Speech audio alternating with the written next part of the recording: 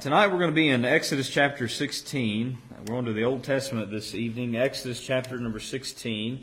And I want to begin by looking at verse 1 through 5, and we'll come down through some more of the chapter. But just to open up, we'll start with reading verse 1 down through verse 5. And we find ourselves in a time when Israel is in the wilderness. They've been released by or freed by God from Egypt. And we learn a lot from their wilderness wanderings, if you could call it that. And tonight I want us to look at God's merciful provision, that is seen with them in Exodus chapter number 16. And so let's begin reading there in verse 1. Notice, they set out from Elim, and all the congregation of the people of Israel came to the wilderness of Sin, which is between Elim and Sinai, on the 15th day of the second month after they had departed from the land of Egypt. And the whole congregation of the people of Israel grumbled against Moses and Aaron in the wilderness. And the people of Israel said to them, "Would that we had died by the hand of the Lord in the land of Egypt, when we sat by the meat pots and ate bread to the full. For you have brought us out into this wilderness to kill this whole assembly with hunger." Then the Lord said to Moses, "Behold, I am about to rain bread from heaven for you, and the people shall go out and gather a day's portion every day, that I may test them whether they will walk in my law or not. On the sixth day, when they prepare what they bring in, it will be twice as much as they gather daily." When we look at this passage, one of the great things we learn from it is the provision of God for His people, even despite His people not behaving as they ought to have behaved. Now, there's probably been times in our life where we have doubted or wondered where provision would come from for a particular thing. Maybe we've thought, how will we get through this, or how will this particular need be met? And we didn't know exactly where that would come from. And then in the right timing, God provided that very thing. After we had our first child jubilee, we're thrilled and excited, thankful to be home with a healthy baby. And but not too long after that, what comes to the house also? The bills, right? For the birth. Now, we didn't have the best insurance, so we had to pay a large percentage of that birth, and it's quite shocking how expensive it is to have babies, what all entails with that. But we didn't make a whole lot of money either, and it seemed like every bill that came in the mail, my heart just sank. Oh, another one. And they were hefty, large balances with due dates and having to pay on those. And so when you first get those, there's this rush of fear and emotion. You're wondering what's going to happen with this. How are we going to get through it? But little by little, along the way, the Lord provided what we needed to pay for the delivery of the child that He gave us. Every baby that comes is from Him. But in the moment, there's uncertainty there. You don't know exactly how you're going to pay for it. You don't know how you're going to get through certain things, obstacles that you face. And this is exactly what you see with the Israelites in our text. They are looking at a present situation that they've come to. They're looking at it with doubt, with fear, and even some regret about where they are. Ultimately, it boils down to them failing to trust God who had brought them out of Egypt. Now, most of us are very familiar with the people of Israel and their journey through the wilderness. God had delivered them from Egypt, a bondage in Egypt, slavery, and He did so with great power and glory. And they saw it with their own eyes. I mean, can you imagine being an Israelite and experiencing what they had experienced in Egypt and then on beyond out of Egypt? So God was working greatly on behalf of them. And why is God doing this? He's doing this to set His people free, to establish them in their own land, make them their own nation, and ultimately this end goal is so that the Messiah would come through their line and come be the Savior of the world. But it doesn't take long after God's deliverance of them from Egypt that they show their human and sinful nature. Though God had done the impossible before their eyes, they respond with great doubt and sin. But here's where we find God's mercy even exceeding that. Even despite their sin, in our text, what do we find with this? We find God's great mercy in still bringing provision for them in this wilderness account. So as we look at the people of Israel, we often see many examples that apply to us that we can learn from, many principles for our own Christian lives. And I want us to point out just a few things from this text and this narrative that I think are good for us to recognize. Notice in our notes tonight, number one, we see the murmuring of the people. The murmuring of the people. We look at the sinfulness of how the people are responding and reacting in their situation where God had brought them. And there's 2 points I want to bring out regarding this. Their response to this situation was a response of doubt. They have doubt in this scenario. If you look at verse 1, the people of Israel are moving in their journey, being led by Moses as he's being led by the Lord. And so they've come from Egypt to a place known as the wilderness of sin. Now that place is situated southwest of Sinai. But this seems always been somewhat ironic to me, considering what they do here. They come to the wilderness of sin, and what is it that they do? Well, they sin, right? That's just fitting for the place and the name. And how is it that they sin? Well, notice verse 2. It says, the whole congregation of the people of Israel grumbled against Moses and Aaron. They grumbled against Moses and Aaron. Now, what is it to grumble? Well, we're familiar with what this is. The definition here means to express oneself in low tones of disapprobation, or we would call it complaining, right? We would call it complaining. Some translations will call it murmuring. So these are the terms we use to describe this. And this isn't the first time they've done this since they've been freed from Egypt. Where do we see them grumbling previously? Well, you just go back one chapter and you see them doing that when they were in need of water. Exodus 15:24, the people grumbled against Moses, saying, "What shall we drink?" So they're on this wilderness journey and they're grumbling, they're murmuring. What are we going to drink? We need water, Moses. Well, this wouldn't be the last time they would grumble either. We skip forward to chapter 17, the next chapter. And what do we see them doing? The Bible says in verse 3 of chapter 17, but the people thirsted there for water, and the people grumbled or murmured against Moses and said, "Why do you bring us up out of Egypt to kill us and our children and our livestock with thirst?" I mean, it's like a broken record, right? It's like the same thing over and over and over again. Grumble, grumble, grumble. And it's over things that they need to survive, but God has provided these things. Now, we hear quite a bit of grumbling and complaining in our day over many things. People complain about nearly anything. And by the way, that's our natural tendency, isn't it? Our natural tendency is to grumble. It is to complain about things that make us uncomfortable, or things that make us fearful, or maybe things that we wish would be different. We by nature are complainers. It is a sinful thing that's inherited in us. Now, it's one thing to have one or two grumble about something, but notice in verse 2 that with Moses and Aaron, it's the whole congregation. The whole congregation. Now, that makes me think, well, how big is this congregation? How many people is he hearing mumble and grumble? Well, we can get somewhat of an estimate from Scripture. In Exodus 12, verse 37, the Bible says the people of Israel journeyed from Ramses to Succoth, about 600,000 men on foot, besides women and children. So you've got 600,000 men, not counting women and children. Now, you add in the women and children, you have well over 1 million people.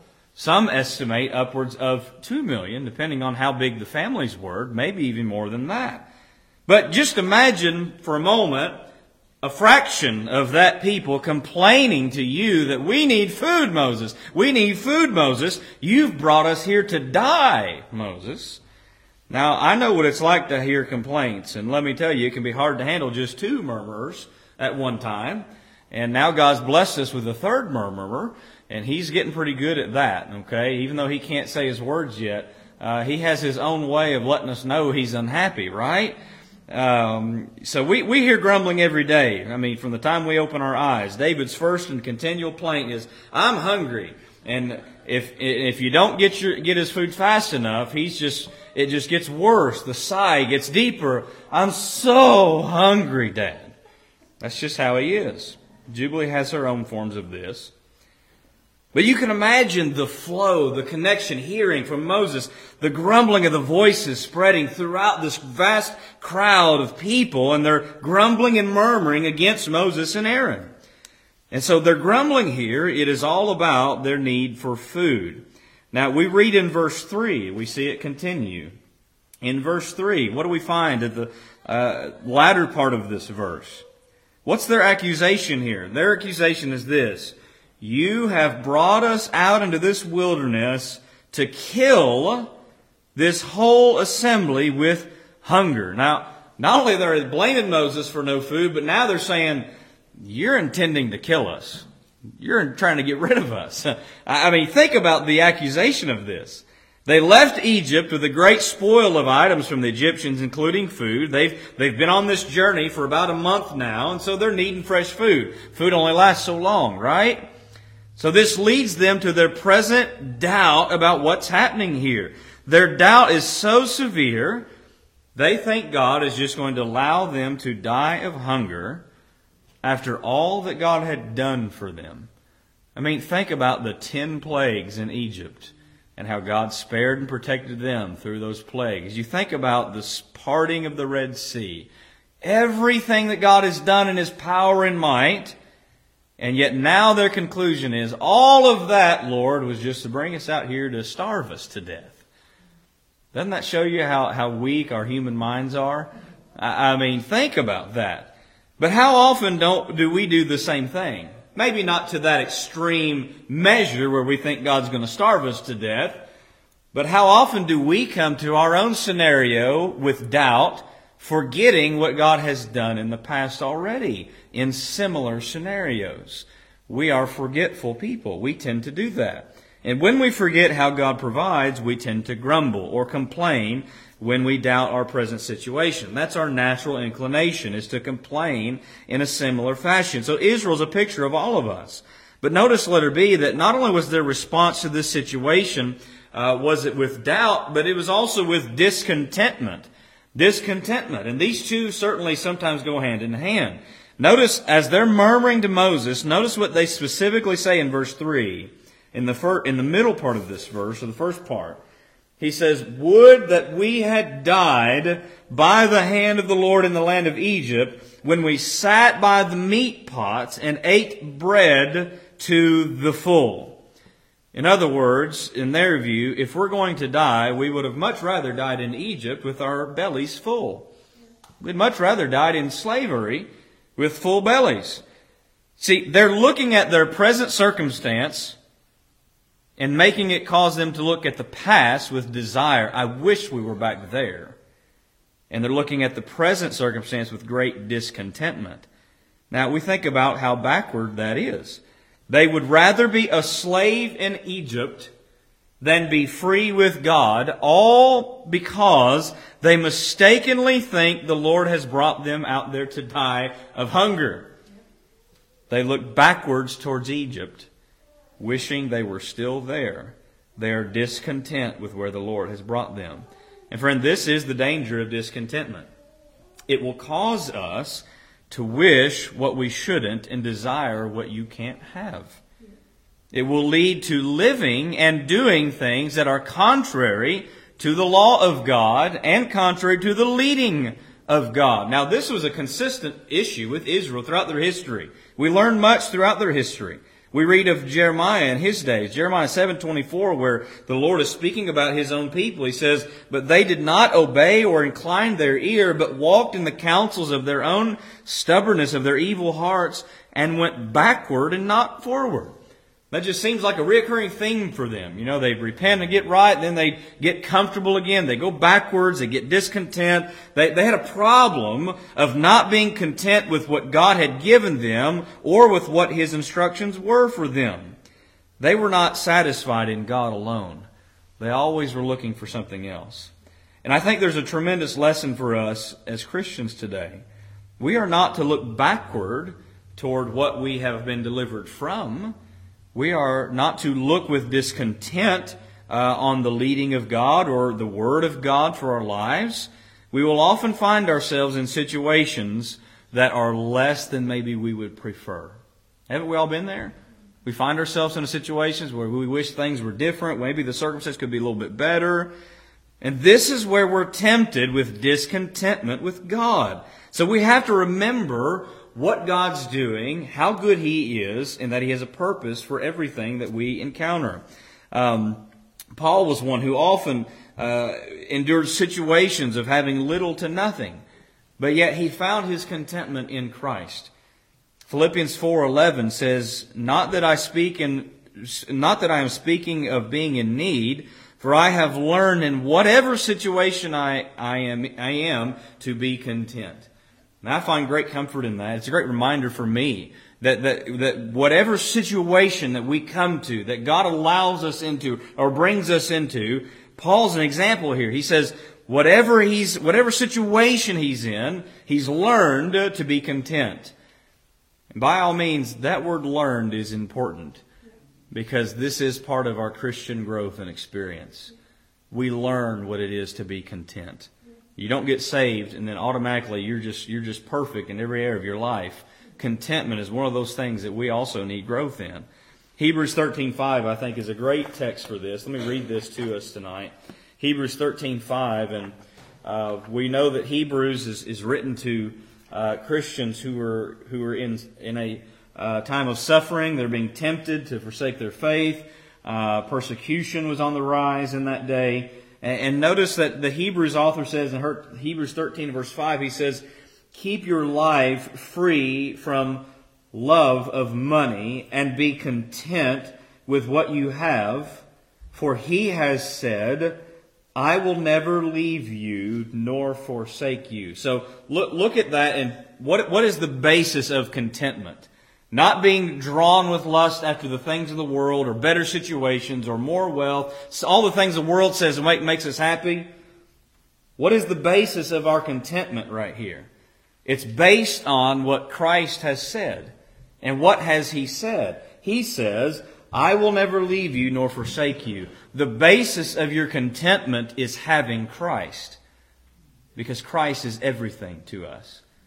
You may not have much in this world, but if you have Christ, you have everything. You have everything. And that's where the world doesn't see why we Christians can be happy with little, even in suffering, even though they may have everything they want in the world. You see, the world around us, they can accumulate all they want, but they're not truly happy. They're not truly happy. Because what man needs is what will satisfy his soul. And what he seeks to satisfy his soul is everything except Christ. Because he doesn't want Christ. Christ conflicts with his ungodly nature. So notice that our contentment is rooted in Christ, because He's the one who will never leave us or forsake us, and is always going to be the one who gives us the provisions that we need. So here's what we learn from this. If we have the Lord, we have all we need, because from Him comes all provisions. Where God guides us, He will provide for us. So understand that principle. The Israelites had not learned this yet. Notice number 2, we see not only the murmuring of the people, but we see the mercy of the Lord through this text. The mercy of the Lord. Now, we see His mercy in a couple ways. The first way is this. We see God's prevention of judgment. The fact that He withholds judgment on His people here is an act of mercy. Now, consider for a moment who the Israelites are, what they have experienced, what they have seen, and what they are now saying. They have been delivered by Almighty God, who is holy, who is sovereign, who is compassionate, who is powerful. They have seen Him work wonders in Egypt on their behalf. The 10 plagues to set them free, the crossing of the Red Sea on dry ground, overtaking the Egyptians with the sea. They have already experienced one great act of God's provision with the waters of Marah that we read of in the previous chapter. And now they are grumbling in a way that is truly disgraceful to God. Verse 1, we read that they came to this place, the wilderness, on the 15th day of the 2nd month after they had departed from the land of Egypt. That's 30 days after their departure from Egypt. God's been with them. God's been guiding them at least for a month now already. What do you think the Israelites deserve? What are they worthy of? They're worthy of God's judgment. They're worthy of it. And here's why. Because of murmuring and grumbling is sinful. Here's what murmuring does. It is the opposite of being thankful, number one. Unthankfulness is sin. You read through Scripture, unthankfulness is sin. Secondly, grumbling poisons your attitude and your perspective of things. It poisons it. Number three, grumbling, it is contagious. It easily influences others who hear the grumbling. Fourthly, and ultimately, it reveals a distrust in God. Lack of faith is always displeasing to God. So all of these things that coincide with grumbling are sinful. And the response of the Israelites in the wilderness, it highlights the depravity of man's nature. Man can see and experience the great works of God one day, and the very next day doubt Him and what He's doing. That's just how it goes, isn't it? Israel did this time and time again. Psalm 106:21, they forgot God, their Savior, who had done great things in Egypt. Just think about that statement. They forgot God, their Savior, who had done great things in Egypt. You see, this is the sad nature within us because of sin. Now, what could God have said in this moment? Upon their grumbling, here's what He could have said. He could have said, I'm going to rain fire and brimstone from heaven on you. I'm tired of dealing with you guys. Did He have the right to do that? Absolutely He did. They had no right to question God. They had no right to doubt Him. They had no right to complain against Him. Yet they do it boldly. Yet how does God respond to them? Verse 4, notice this in verse 4. Then the Lord said to Moses, behold, I am about to rain bread from heaven for you. Now that's the opposite of what I would expect. That's the opposite. This shows us a mercy from God beyond what we can comprehend in our minds. Now, if my children are whining and complaining about something, my response is usually not to give them what they're whining and complaining about. Usually because I want them to learn, you don't need to be whining and complaining about these sorts of things. But this is a unique scenario. By all means, understand, they're going to whine and complain again, and God is going to bring judgment. But here He's teaching them through mercy. You can learn both ways. And He's teaching them through mercy. Teaching them how His mercy is going to reflect in this action. We see how great God's mercy is towards His people. Lamentations 3:22-23 says this, the steadfast love of the Lord never ceases. His mercies never come to an end. They are new every morning. Great is your faithfulness. Every morning we wake up to new mercy. Consider your own life. How often we have done the exact same thing in different ways that the Israelites have. And yet oftentimes God does not immediately bring His arm of correction upon us, does He? He gives us a space of mercy. Now God has given us these historical accounts of Israel, of the Israelites, as lessons and types to teach us today. Paul confirms this. If you read what Paul says, he uses the Israelites as an example for the Corinthian church. And he says this in 1 Corinthians 10 and verse 10 through 11. He tells that church, nor grumble. That's the word for murmuring. Same thing. Nor grumble, as some of them did, and were destroyed by the destroyer. Now these things happened to them as an example, but they were written down for our instruction, on whom the end of the ages has come. So, this is one reason the Old Testament is important for us, right? We learn from it. The Old Testament and the New Testament link together. And so God has given this example of His mercy, but also an example that we ought not to be as the Israelites were in grumbling and murmuring and doubting God. So the mercy of the Lord here is seen in His prevention of judgment, having mercy on them and not giving them what they do deserve for this. But notice letter B here, we see His mercy also displayed in His promise to give them bread. Notice God's promise of bread for His people. In verse 4, He says, I am about to rain bread from heaven for you.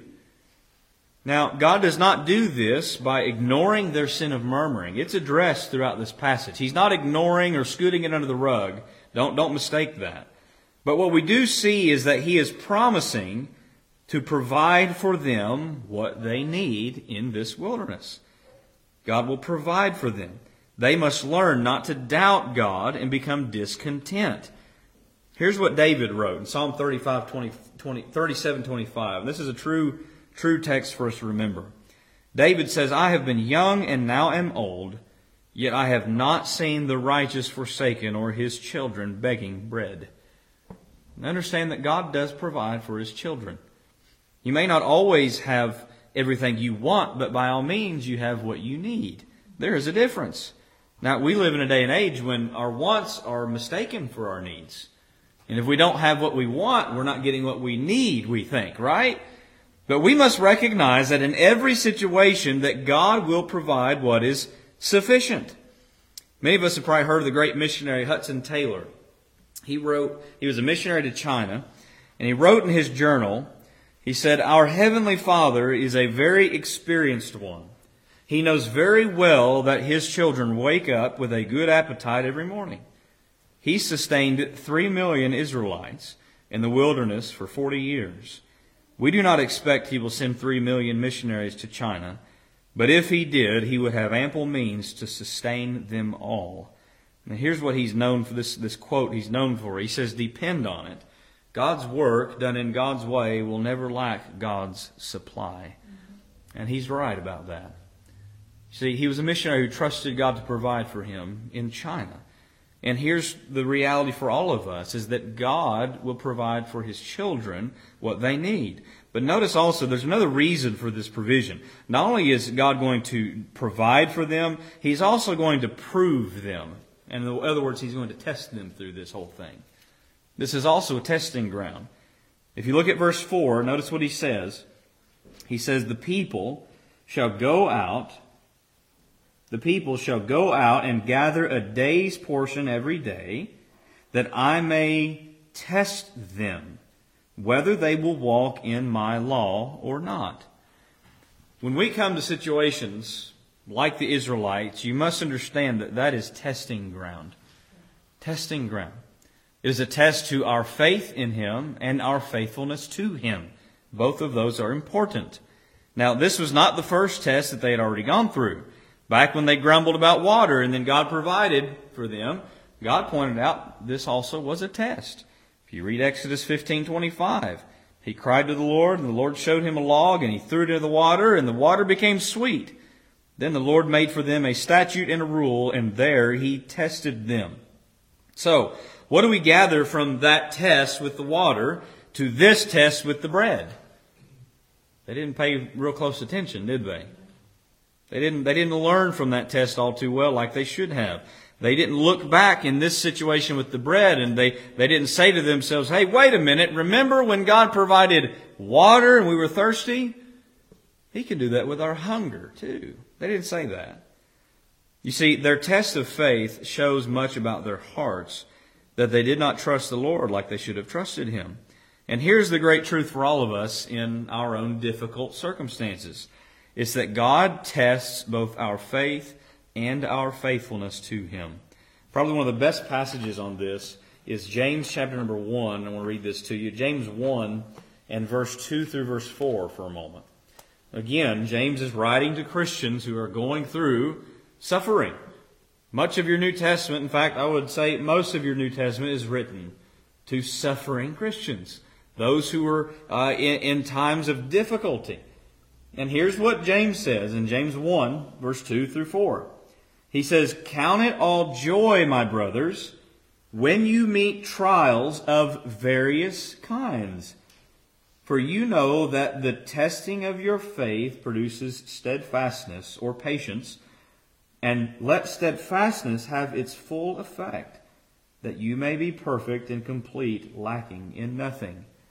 Now, notice that James says to count it all joy when you come to trials of various kinds. But what does he say about this? What does he say about our trials? He calls them the testing of our faith. Testing of our faith. What is our faith? Our faith is our trust and reliance upon God. So trials that we experience are a test to how much we trust the Lord. And that's what these are all about. It's about growing our faith and trusting in Him in all circumstances. You see, God grows our faith through difficult situations, just like He does with the Israelites. You understand, the Israelites as a collective people, they are young in their faith. They've seen many great things, but they still need to grow and be tested to grow. And as we'll see, they don't pass this test very well again. Nevertheless, God is still merciful. Notice with me number 3 tonight, we see the manna from heaven. The manna from heaven. And we notice with this manna, there's a couple things I want to point out to you about it. The first thing we learn is that God's supply was sufficient for them. God's supply was sufficient for them. You'll notice that God promised that He would rain bread from heaven. This means that God is going to give them the substance they need to eat and live. They're not going to die of starvation. They're not going to die of hunger. And you'll notice God's instructions for them. In verse 4, He says for them to gather a day's portion every day. Then in verse 5, He tells them to gather a double or twice as much on the 6th day of the week, so they'll have enough for the 7th day, because He wasn't going to bring it down on the 7th day. That would be their Sabbath day, so they're going to have to get enough to eat for the 6th day and the 7th day. So what's God doing here? God is laying out daily provisions for them. Now, hold on a minute. Isn't this how we're supposed to live our Christian life? Are we supposed to live it week by week, month by month, or day by day? Day by day. Now, I'm a planner. I love to plan out what's coming up this week, what's happening next month, even a few months down the road. But what's Scripture teach us? Boast not thyself of what? Tomorrow. Because you don't know what a day will bring forth, right? So we're to live day by day. Jesus taught His disciples to pray in Matthew 6:11. Give us this day our daily bread, right? And so with this instruction, God is giving them instruction for their day-to-day manner of eating. But also Moses rebukes them for their grumbling, revealing the true nature of that sin. In verse 7, at the end of that verse, he says, "What are we that you grumble against us?" Moses didn't have the power to produce bread. Neither did Aaron. He didn't have the power to do that. He goes on to say at the end of verse 8, notice this, this is important for us. He says, "What are we? Your grumbling is not against us, but against who? The Lord God," right? And that's something that we need to take to heart as Christians today. When we grumble, when we complain, when we murmur, we may complain to somebody or about something, but ultimately, this form of grumbling is against the providence of God in that day. In that day. There's oftentimes things that will come in our day that we wish didn't come into our day, right? Interruptions, things that happen you didn't expect. But sometimes we need to look at that and say, "Thank you, Lord, for your providence today." Even though I wasn't expecting that, it was still clearly of you because it happened. Our days are governed by a sovereign God. Now, we notice that Moses and the Lord here through Scripture, He's not ignoring the sin of the Israelites. He's warning them here. This is a warning because they're going to do it again and get the punishment for it, right? They're clearly rebuked for it. But notice that God's provision for them, what would it do for them? You read verse 6 and verse 7. Here's what the result of this is. He says, "At evening you shall know that it was the Lord who brought you out of the land of Egypt, and in the morning you shall see the glory of the Lord." What's the point of this provision? To remind them and point to them, help make known to them, the Lord who did all that in Egypt, He's still here. He's the one Lord. He is God, nobody else. You read verse 11 through verse 15, and you'll notice this. He says here, And the Lord said to Moses, I have heard the grumbling of the people of Israel. Say to them, at twilight you shall eat meat, and in the morning you shall be filled with bread. Then you shall know that I am the Lord your God. In the evening quail came up and covered the camp, and in the morning dew lay around the camp. And when the dew had gone up, there was on the face of the wilderness a fine flake-like thing, fine as frost on the ground. When the people of Israel saw it, they said one to another, What is it? For they did not know what it was. And Moses said to them, It is the bread that the Lord has given you to eat. You see, in all of this, we find that in all that God does in our lives, He wants His people to know that He is God. He wants us to understand that every provision we have is from Him. He is our God. He is our Lord. He wants us to tangibly in our minds recognize this. You see, this food that is given, it would unmistakably be coming from God for a couple reasons. First reason is this. They had no food, and then food just appears. Quail in the evening, manna in the morning. They're able to eat morning and evening. Only God could do such a thing, right? They didn't have the power to do that. Didn't come from them. But then we also see this morning food is a unique thing. Verse 15, we see it. He calls it. He says they call it what is it, and that's also known as manna, right? The word for manna literally means what? With a question mark. What is it? It's somewhat of a mysterious food. They weren't certain what it was, but it was a food that would sustain them, and apparently it had some kind of a good taste to it. If you read verse 31, you'll notice that the house of Israel called its name manna. It was like coriander seed, white, and the taste of it was like wafers made with honey. Now, this coriander seed was a small, globular, grayish, aromatic something, tasting like honey cakes, is what one commentary said it was. But I know this, anything with honey on it tastes good, right? I mean, honey just makes everything sweet. So God's giving them, it's not like He's giving them, this bland stuff that it's like torture to eat, right? This is something that actually tastes good. And so He's giving them what they need. The psalmist recalls this miracle of the Lord saying, He rained down on them manna to eat and gave them the grain of heaven. Man ate of the bread of the angels. He sent them food in abundance. The psalmist here speaks of this manna as bread of angels to signify the supernatural nature by which this provision came. It came from heaven, the very dwelling place of angels. This food was God's doing alone. And surely, having received such a miraculous provision, the people would obey God just as they ought to, right? Wouldn't that be what we'd expect? Well, what do you see as you read through the chapter? I won't do it for time's sake, but go read verse 16 through 21. What happens? God told them get enough for each day. What did they do? They start storing it and storing it and storing it, thinking that God's not going to give it to them the next day. Still doubting, right? And what happens to that overflow they stored? It's spoiled and ruined. You see, there's a great picture here for us, a great application to trust God day by day. But notice with me, letter B, and lastly, there's a provision here that gives us a bigger picture. Not only do we see God's supply was sufficient for them, but God's salvation is seen through this account. God's salvation is seen.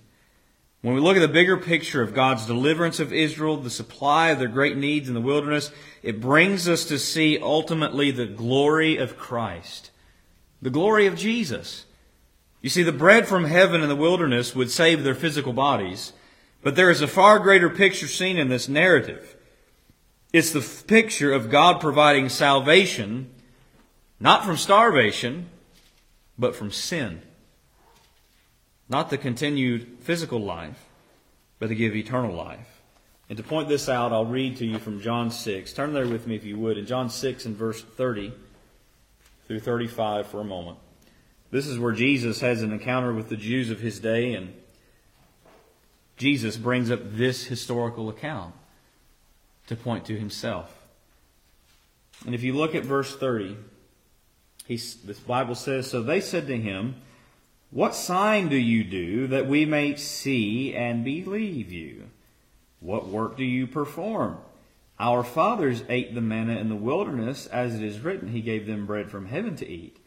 Jesus then said to them, Truly, truly, I say to you, it was not Moses who gave you the bread from heaven, but my Father gives you the true bread from heaven.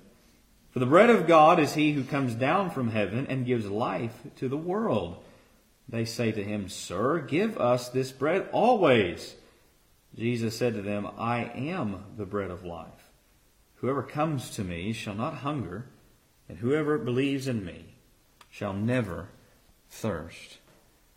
Now, when you look at that parallel, as the bread of God, what is it that we see Jesus provides for us? He completely satisfies and sustains both our hunger and thirst. And this is not about the physical, this is about the spiritual. This is our greatest need. The Israelites were wandering in the wilderness of sin, and so are we spiritually. But when He tells them about this bread that just is life-changing, continually satisfies, their response is, Give us this bread! We want this bread, Lord! Who wouldn't want that bread that perfectly satisfies? But they didn't understand. They're thinking of the physical, not the spiritual, as we see later on in the text. But we'll see the connection. If you read verse 41 through verse 51, I won't for time's sake, Jesus again rebukes them for grumbling. The Jews do the same thing. They start grumbling against Him. But He shows them their greatest need is not for them to have physical bread to give them physical life. They need spiritual bread. It gives them spiritual life. And that bread is Jesus alone. Charles Spurgeon said this, I have a great need for Christ, and I have a great Christ for my need. What more do we need?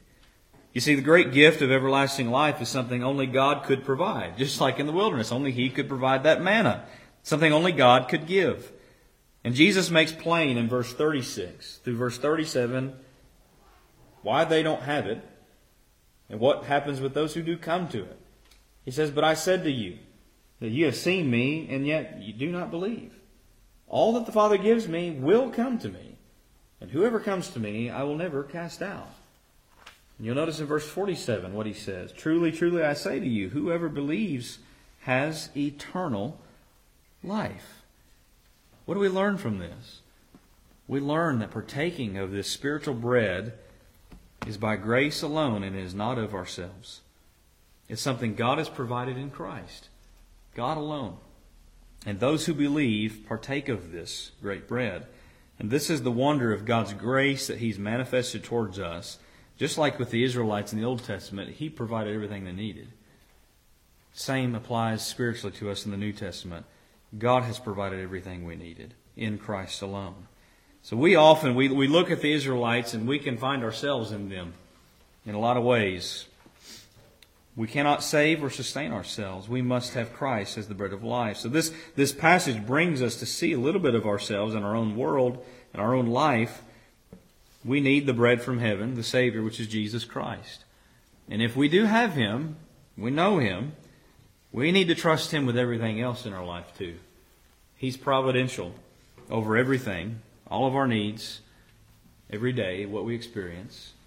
He's providential over those things. And so we need to trust Him with whatever it is that He brings to us and what He provides for us.